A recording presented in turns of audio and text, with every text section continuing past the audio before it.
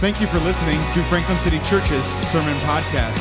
For more information on Franklin City Church, please check us out at www.franklincitychurch.com. Well, good morning, church. If you guys have your Bibles, go ahead and open up to Mark chapter 5. Mark chapter 5, as we are continuing to go through our study through the book of Mark, and we're picking things up in verse 21. Mark 5, verse 21.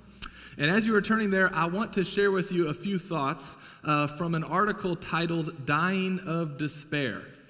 Dying of Despair. The article was written by a psychiatrist back in 2017, and he wrote the article after observing the rise in deaths from suicide and drug overdoses in our country. And in the article, he points to a number of long-term studies that have analyzed what most likely is causing someone to commit suicide, to despair so much of life that they are likely to do that.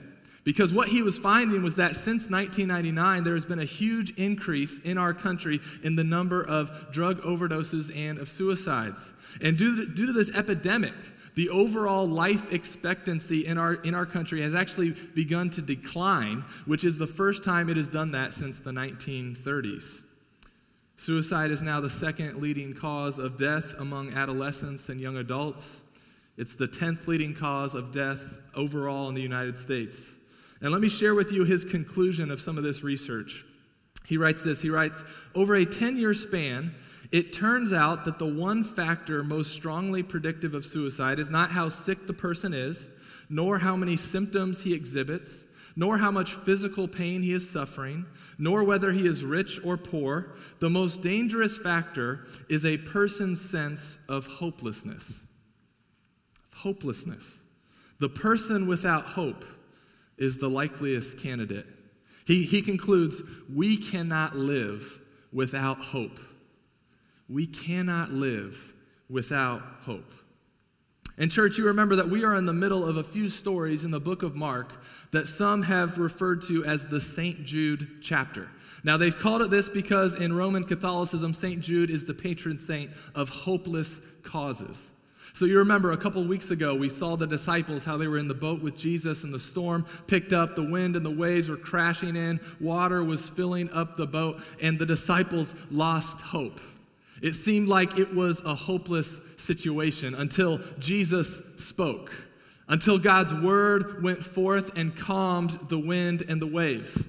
And then you remember last week we saw them, they arrive on shore, they get out of the boat, and they come across a man who is possessed by a demon. And not just one demon, but a whole legion of demons. And this man, people had tried to restrain him, they had tried to bind him and shackle him, but nothing was strong enough to hold him. And so he would break free of the shackles, he was miserable, he cried out day and night, he would cut himself, harm himself. People had given up on him. He was a hopeless cause.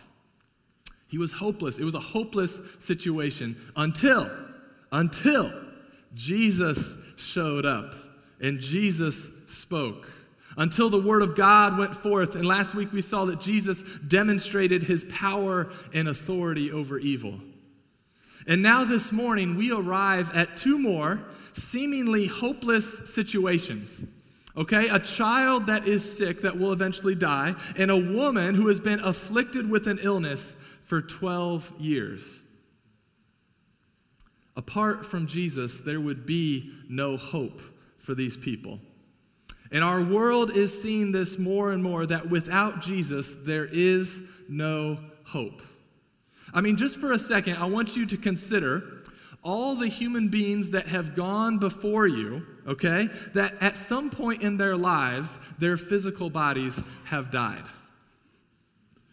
I know we don't like to think about that. I know we like to delude ourselves into thinking that sin's effects in the world do not apply to us. You might think, no, not me, Pastor Grant. I eat organic, grass-fed, free-range, local, non-GMO, gluten-free, with superfoods with a probiotic, right? Not my body. Sin does not have that effect on my body. My body is going to live forever. Now listen, I didn't come this morning to bum you out, I didn't come this morning to explain to you that after age 25, your body is literally shutting itself down. I didn't come to talk about that, all right? You know, I will always keep things positive and encouraging. That's just how I roll, okay? But in all seriousness, I didn't come to bum you out, okay, to talk about just the shortness of life and how everyone eventually ages and goes the way of their physical bodies dying. I came this morning to bring you good news, okay? Good news. Because, church, we want to celebrate this morning that although apart from Christ, we would be dying of despair. We came to celebrate this morning that when Jesus shows up and when Jesus speaks, we are awakened to a living hope, to a living hope. And so we come this morning to remember that there was a man that went before us who was fully God and fully man, who had the power to do what we could not do. And when he died, he did not stay dead so that we could be raised to life as well. And it is because of Jesus that we can echo the words of 2 Corinthians 4, which 2 Corinthians 4, verse 16 and 17, it says this. It says, "So we do not lose heart, though our outer self is wasting away, our inner self is being renewed day by day. For this light momentary affliction is preparing for us an eternal weight of glory beyond all comparison." And so this morning, we've got to know and understand that Jesus is our only hope. Jesus is the only hope for our world. Apart from Christ, we are dying of despair.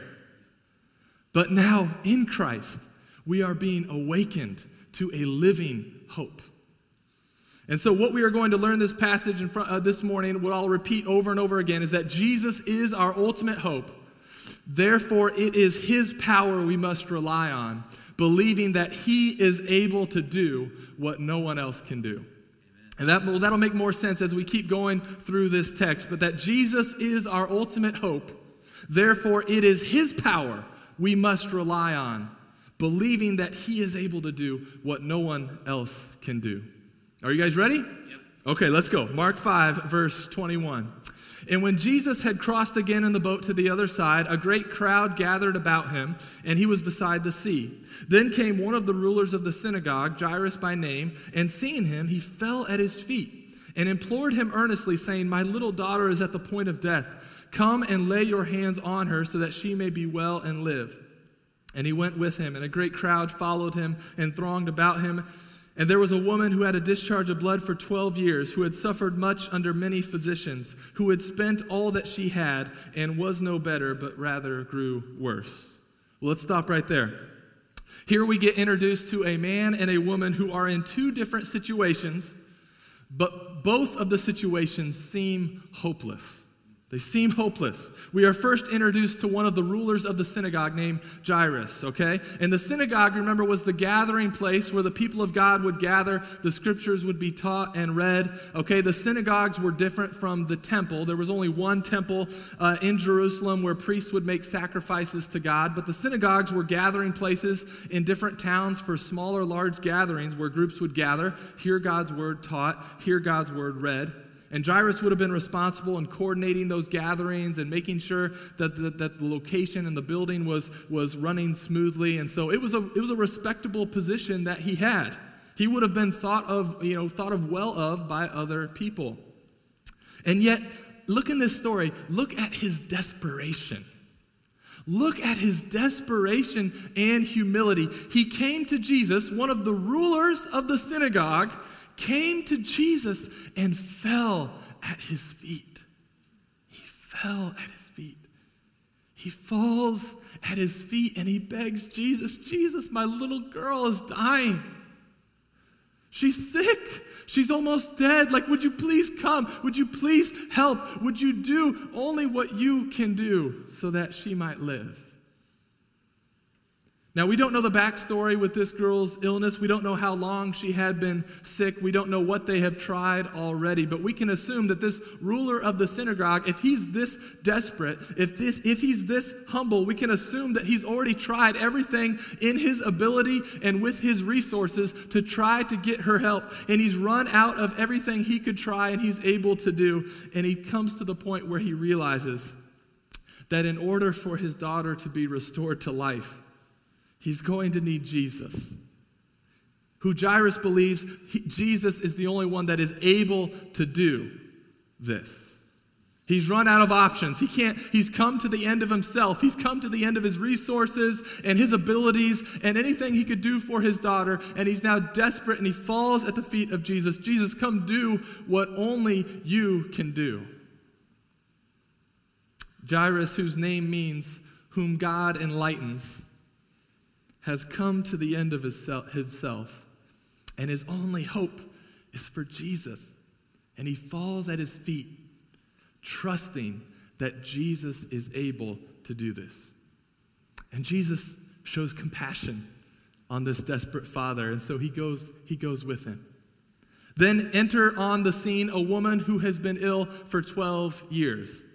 She's been bleeding for 12 years.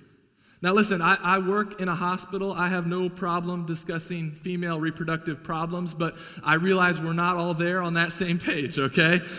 So in order to keep the awkward meter from going too high this morning, we're just going to leave it at this woman was bleeding, okay?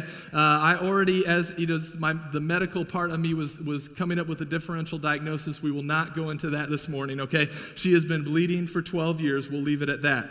But she has been doing everything that she is able to try to find relief and a cure for this illness.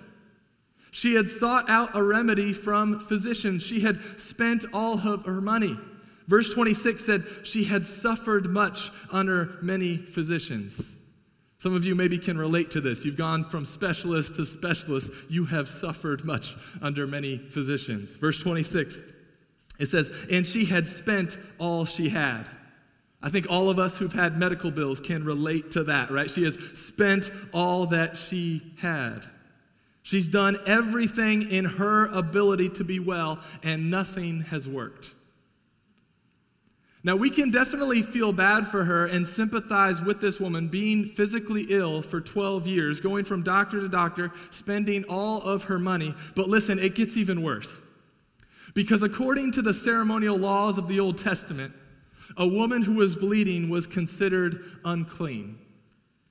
And if you were unclean, God had instructed the people to put the unclean outside of the camp until the bleeding had stopped and they could go through the purification rituals. And so her illness had not only caused her to be physically ill, but it had also caused her to be isolated from her community. It had caused her to be isolated from worshiping with God's people. If you were unclean, you wouldn't be a part of the worshiping community. No one was allowed to touch her unless they would become unclean, and then they would have to go through the purification rituals. So not only is she physically miserable, but she's also socially and religiously isolated. She's been like this for 12 years. She's been miserable for 12 years, and she has come to the end of herself, for she has no hope except for Jesus to do something that only Jesus can do. Both Jairus and this woman, they have come to the end of themselves. They have come to the end of themselves. They fall at the feet of Jesus. You don't fall at the feet of someone unless you have come to the end of yourself. They realize that no doctor, no amount of money, no ability of their own will help them. Only Jesus. Only Jesus. You see, many times for us, in order for us to put our ultimate hope and trust in Jesus, God will bring us to the end of ourselves. He will remove some of our lesser hopes, and he will open our eyes to see that our desire to obtain life and salvation is beyond our own abilities. God will oftentimes graciously allow us to come to the end of ourselves so that we will fall at the feet of Jesus, who is the one who is able to do what no one else can do. The power for life and salvation is found at the feet of Jesus. And so it is a good and gracious thing when God allows us to come to the end of ourselves, because he's leading us to the only place where that power can be found. And I've shared this story before. I think it helps kind of emphasize this point. It leads us into the next. So you see, back in high school, Britt's dad had asked me to come over and help with some yard work. So we had just started dating, and of course I said yes. I was still trying to prove myself to him, right? I was going to go to his house, help him do some yard work. That's something that a father of a young lady who's dating someone can very much take advantage of that situation. I know Dad has had my brother-in-law up on the roof many a time to clean out gutters, things like that. I've made sure he understood what is a son's responsibility and what is a son-in-law's responsibility. Son-in-laws get the roof work, okay? That your only son just stays on the ground, all right? All right, but anyway, Britt's dad, he invites me over to do some yard work, and I'm like, okay, yes, I'm there. I show up, I'm ready. I'm like, man, I'm going to show him I'm a hard worker. I can do this. I'm going to prove myself worthy of dating his daughter. And so the first task that he wanted me to do was mow the yard. Okay, now it was a big yard, so he was going to do the riding mower. He gave me his push mower, and he wanted me to kind of mow around all the edges and along the chain link fence. Now, this is a big yard. It's still going to take a decent amount of time to do this. And so I grabbed the mower. Now, the mower is a lot bigger and fancier than the mowers that I was used to at our house, okay? But I didn't want to ask for help or ask him to show me how to use it or anything. I'm just like, okay, I grabbed the mower, and I'm going, okay? So I don't ask how to use it. I just grab it. I just start pushing to prove myself worthy of Brittany, okay?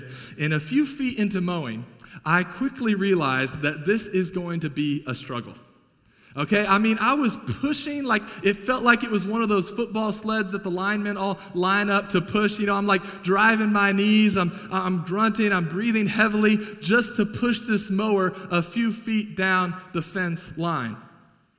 I could have asked for help, but no, in my pride, I wanted to just prove myself that I could do this in my own power, in my own ability.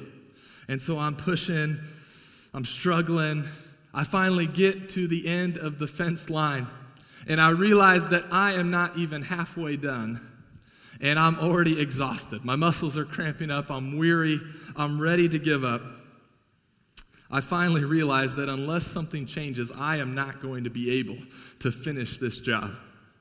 So I swallow my pride. I yell for some help. And you know what Britt's dad says? He says, squeeze the lever.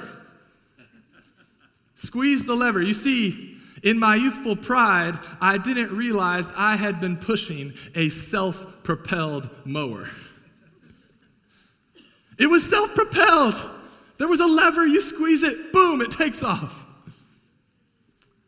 There was a power in that mower that I had not tapped into. There was a power available to me that I had been neglecting. I had been attempting to do something in my own strength that I did not have the ability or power to do. But when I squeezed the lever, there was a power that I then had the joy of participating along with, knowing that it was only because of the power of the mower that I was able to finish that job.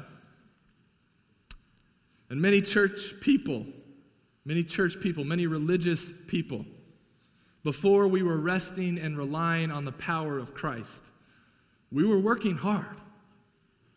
We were trying to do good works. We were doing the best that we could. But it was exhausting. We were tired. We were weary. And God graciously allowed us to get to the point to realize we are not going to be able to do this in our own power and by our own strength. He causes us to come to the end of ourselves, to humble ourselves, fall at the feet of Jesus with desperation, knowing that He is our ultimate hope, and therefore it is His power we must rely on and rest in for life and salvation. Jairus and this woman, they have come to the end of themselves, and they are now about to experience the power of God. Look at verse 27, Mark 5, verse 27. She had heard the reports about Jesus and came up behind him in the crowd and touched his garment. For she said, if I touch even his garments, I will be made well. Okay, this woman, she had heard reports about Jesus, and she's so desperate that she breaks the ceremonial law to get close to him. Remember, she is technically unclean. Anyone in the crowd who she touches would technically become unclean. But look what happens when she encounters God in the flesh. Verse 29. And immediately the flow of blood dried up, and she felt in her body that she was healed of her disease. And Jesus, perceiving in himself that power had gone out from him, immediately turned about in the crowd and said, "Who touched my garments?" And his disciples said to him, "You see the crowd pressing around you, and yet you say, 'Who touched me?'" And he looked around to see who had done it. But the woman, knowing what had happened to her, came in fear and trembling and fell down before him and told him the whole truth. And he said to her, "Daughter, your faith has made you well. Go in peace and be healed of your disease." This woman was desperate. Her only hope was to rely on the power of Jesus to do what only he could do. Now look, her faith wasn't perfect, okay? It was very much a childlike faith, and it might have even been a little superstitious. So some scholars believe that she might have been thinking superstitiously because in the ancient world, some believed that certain rulers possessed power to bless those who touched them. So for example, Alexander the Great would have crowds flock around him just to try to touch him because they believed they would get a blessing from just touching Alexander the Great. So she runs to him with a childlike faith, maybe even a little bit of a superstitious-like faith. She runs to him, pushes her way through the crowd, and touches him, and something then happens to her that had to even shock her. She encounters the power of Jesus, and she is immediately healed.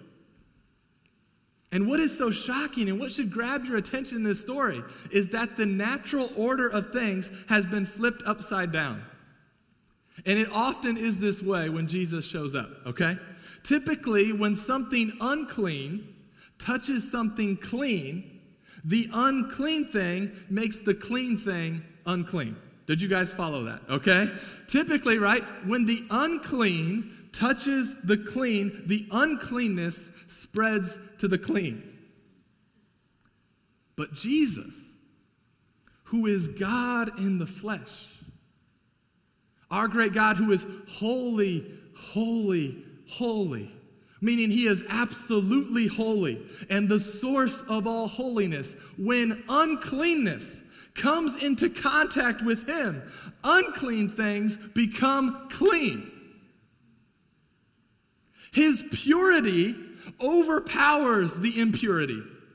His light obliterates the darkness, and his holiness overtakes the effects of sin. Unclean people become clean when the holiness of God is spread to them through Christ. Her disease, her illness, it was healed in the presence of Jesus. Verse 30 says, "And Jesus, perceiving in himself that power had gone out from him." That word power is the Greek word dunamis. It has a similar root as our English word for dynamite, okay? The word is describing an explosive, powerful ability. All right, now earlier in Mark, we looked at another Greek word called exousia. Exousia is another Greek word that has been translated into English as power or authority. And we learned earlier in Mark that exousia means that Jesus had the right to teach the way he did and to perform miracles the way he did. He had the authority and the right to do it as God. As God in the flesh, he had the right, the authority, the power to do it. But here in this passage, we see Jesus also has the power, the dunamis, the ability to do these things. He is able to do what we were not able to do. You remember, God brings us to the end of ourselves. He reveals to us that we do not have the ability or the power to save ourselves, to heal ourselves, or to resurrect ourselves. We don't. It's hopeless. In our own power, in our own ability, we lack that. It is hopeless. We lack the ability to save ourselves and to heal ourselves and to raise ourselves. But we see here that Jesus has the power. He has the ability to heal us and to cleanse us. Therefore, we must rely on the power of Christ alone to be made well. He asks, who touched me? And the woman is afraid. She's afraid, right? She knows she's not supposed to be touching anybody. But she also knows that something powerful, something miraculous has just happened inside of her that has healed her and cleansed her. And so she's not sure if Jesus is going to rebuke her for her uncleanness. She's not sure if he's going to punish her for disobeying the law. She's not sure if he's going to shame her in front of the crowd. She's fearful. But look what Jesus calls her instead. He says, daughter. Daughter. Don't miss that. Don't miss that. She has been called unclean for 12 years. 12 years she has called herself unclean, and others have called her unclean. 12 years she has been isolated from worshiping God. She has been isolated from community with the people of God. She fully expects Jesus to call her unclean, and look what he calls her. He says, daughter. Daughter. Not unclean sinner. He calls her daughter. Church, I know we talk about sin here at our church, which we should.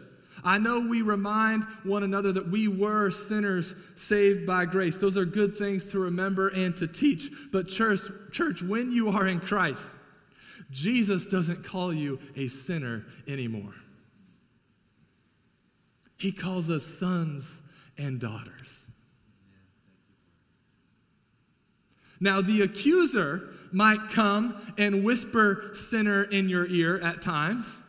The accuser might come and remind you of the sin you've struggled with and the sin you are still struggling with. But when the accuser comes and reminds you of your past, that's when the children of God remind the accuser of his future. And you look to the cross and you look to the empty tomb and you remember that Jesus defeated Satan, sin, and death, and he has now clothed us in his righteousness, and we are no longer sinners. We are saints. We are no longer rebels. We are adopted as sons and daughters of the King. Amen. Thank you for that awkward clap. He doesn't say unclean sinner. He says daughter. Your faith has made you well.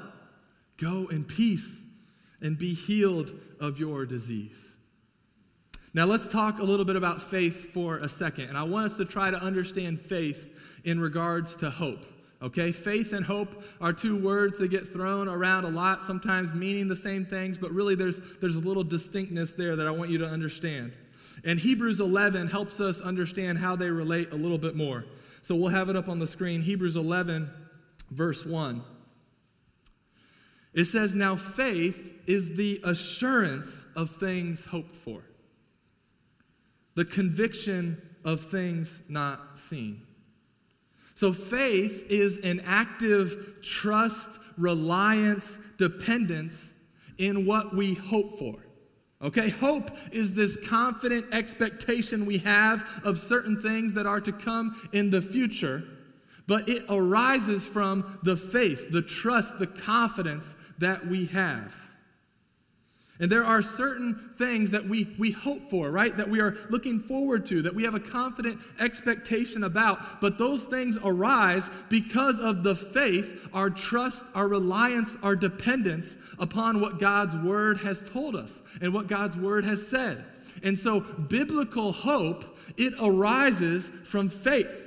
Okay, from faith. So for example, if I tell my boys, hey, tomorrow I'm going to go take you guys for ice cream, hey, they can have some hope about that. That can sound exciting to them. Why? Because they have faith in the one who told them he's going to go take them. They know I have the ability, the power to do it, and that I follow through most of the time on what I say. Okay, let's show some grace here, okay? Most of the time, I will follow through on what I tell them. They can have hope because they have faith in who's telling them this.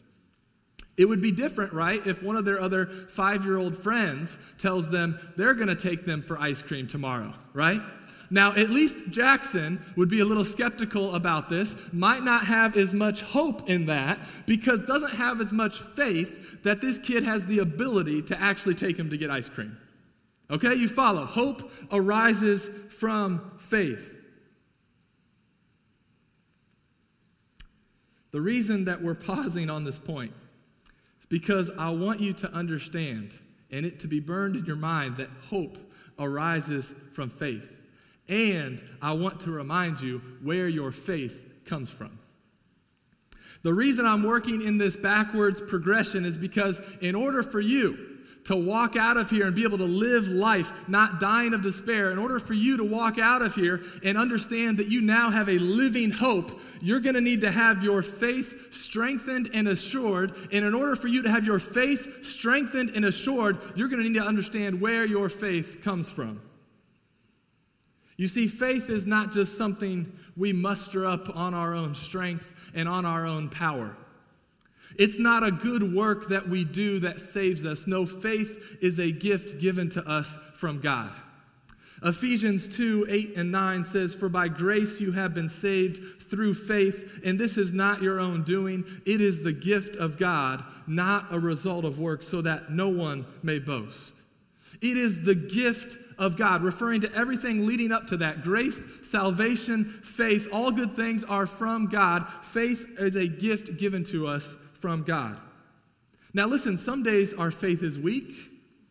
Some days our faith is strong. Most of the time our faith starts out like a childlike faith. And we are responsible in participating with the work of the Spirit to see our faith strengthened, to work out our faith. There certainly is a part of us that works alongside the Spirit working in us to work out our faith. But we have to understand where faith comes from. Don't forget its source. Hebrews 12, verse 2 says that Jesus is the founder, some translations say author, and perfecter of our faith. Your faith is a gift from God. You see, when we think that our faith is something that we mustered up on ourselves, that something in our own ability we came up with, when we think that our faith is all up to us, we can quickly question and doubt that faith, and therefore we quickly lose hope. But listen, if you believe that Jesus is God, if you have received him as your Savior, meaning you believe that he died on the cross, paying the penalty for your sins, and he rose from the dead, defeating Satan, sin, and death, and you are trusting in his work alone for your salvation, if you believe that, church, your ability to believe that, that is evidence that God has done something supernatural in you. That is a gift from God. That is saving faith. You did not come up with that one on your own. That faith is evidence that God has done something supernatural in you. He's done something that only he could do. 1 Corinthians 1:18 says that for the word of the cross is folly to those who are perishing. But to us who are being saved, it is the power of God. If it wasn't for the gift of faith in your life, if it wasn't for the God's work on your heart, the message of the gospel, the word of the cross, would be foolishness to you. Jesus is our ultimate hope. Therefore, it is his power we must rely on, his power that our faith is in, knowing that he is able to do what no one else could do. If we could think back to our text for a moment, without Jesus, we have no hope in regards to death and disease. Without Jesus, we would be dying of despair. Death and disease are all around us. I mean, we do like to live in this delusion that this isn't happening or that it won't happen to us. But my prayer this morning is not that you would all despair that death and disease is all around you, but my prayer for you this morning is actually from Romans 15. Romans 15:13 says, "May the God of hope fill you with all joy and peace in believing, so that by the power of the Holy Spirit you may abound in hope." The power of the Holy Spirit, you may abound in hope. You see, the reason that we can abound in hope is because our faith, our trust, our reliance, our dependence is not in creation, but it is in our powerful and loving Creator. 2 weeks ago, we saw Jesus demonstrate his power and authority over the wind and the waves. Last week, we saw him demonstrate his power and authority over evil. And this week, we see him demonstrate his power and authority over death and disease. Therefore, we should not go to a funeral and lose hope. Therefore, we should not hear of a person receiving a terminal diagnosis and lose hope. We should not lose hope when we see the effects of sin in the world, because our hope does not arise from a faith or a trust in creation. Our hope arises from a faith and a trust in our Creator. So listen, our hope, it doesn't arise from a faith or trust in our physical health. That's not where our ultimate hope should be. Our ultimate hope doesn't arise from the faith in our physical health. Our hope does not arise from a faith or trust in our family's health. Our hope does not arise from a faith or trust in the academic or athletic success of our kids. Our hope does not arise from a faith or a trust in the number in our bank account. Our hope does not arise from a faith or trust in how others view us or perceive us. No, our hope arises from the faith that Jesus has authored and founded in us and is perfecting in us as we speak. Our hope for a creation that has been infiltrated by sin and death and disease, it does not arise from what a news anchor tells us or from what a doctor informs us. No, our hope arises from our faith in what God says. Like what he says in Romans 8, verse 20 and 21. He says, "For the creation was subjected to futility, not willingly, but because of him who subjected it, in hope that the creation itself will be set free from its bondage to corruption and obtain the freedom of the glory of the children of God." That's where our hope arises from. Our hope arises from the good news of the gospel, for it is the power, the dunamis, the ability of God for salvation to everyone who believes. Our hope arises from faith in a God who says that death is swallowed up in victory. Church, that's where our hope should arise from. Our faith that Jesus has authored and founded in us, and he's perfecting in us right now. We must rely on his power for life and salvation. So listen, if you feel like you are in a hopeless situation, or if your hope could be shaken by one phone call or one diagnosis or one accident, you need to evaluate not what your hope is in, you need to evaluate what your faith is in. Who or what are you putting your ultimate trust, reliance, and dependence upon? And listen, if you've never put your faith, your trust, your reliance, your dependence in Christ, I would plead with you to do it today.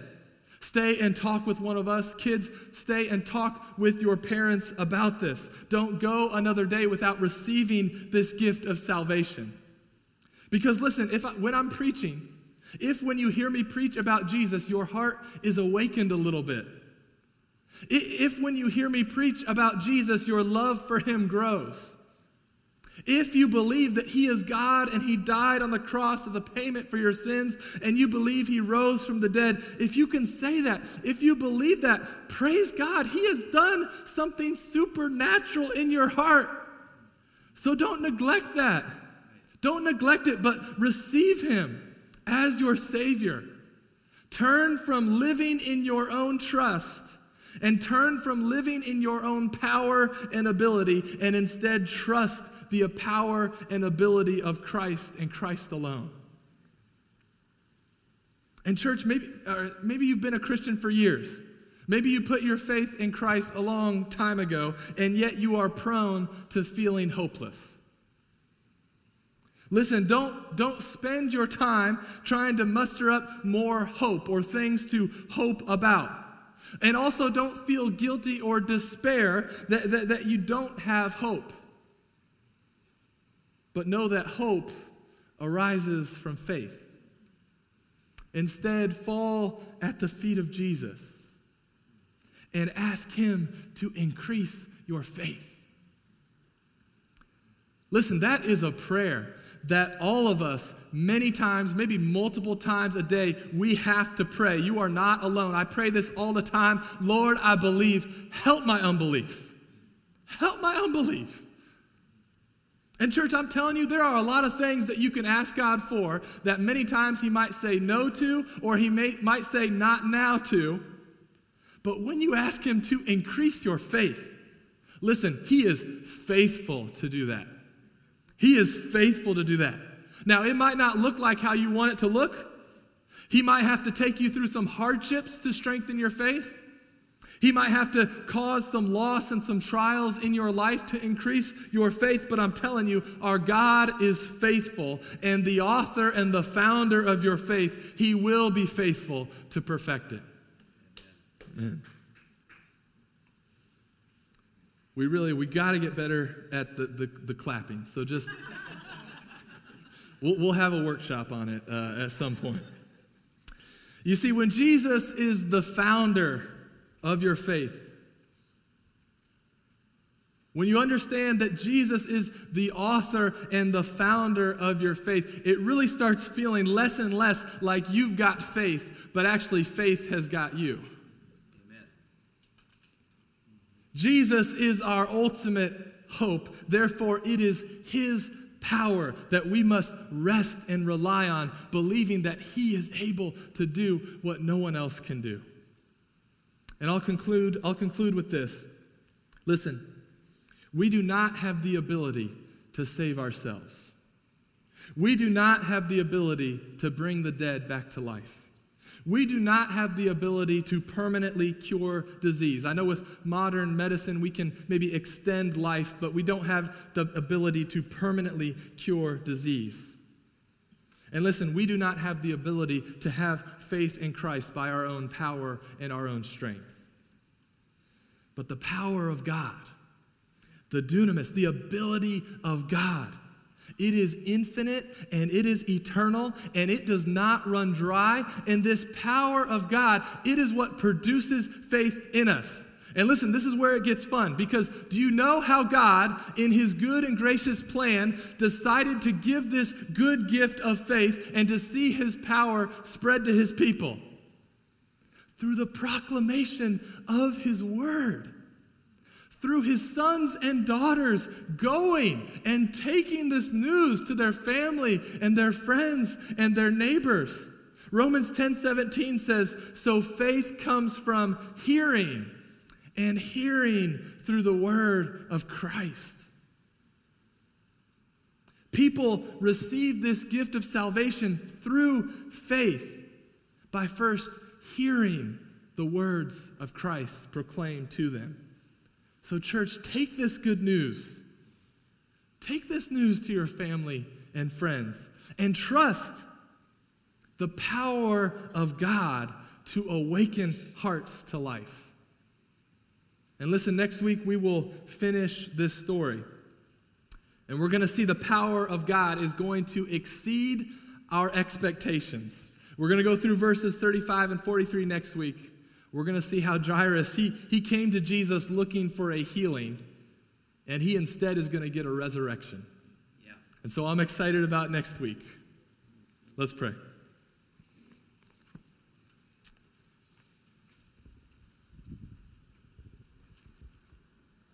Jesus, you are our only hope. And God, I know each one of us have had different things that have happened this week and this month and this year. And Lord, there might be some that are struggling to have hope, that are leaning towards despair. God, we beg and plead that you would increase our faith, that we would humbly come to your feet and recognize and know that we need your power to save us, to heal us. Give us more faith, God. Awaken our hearts to this living hope. We ask this in Jesus' name. Amen.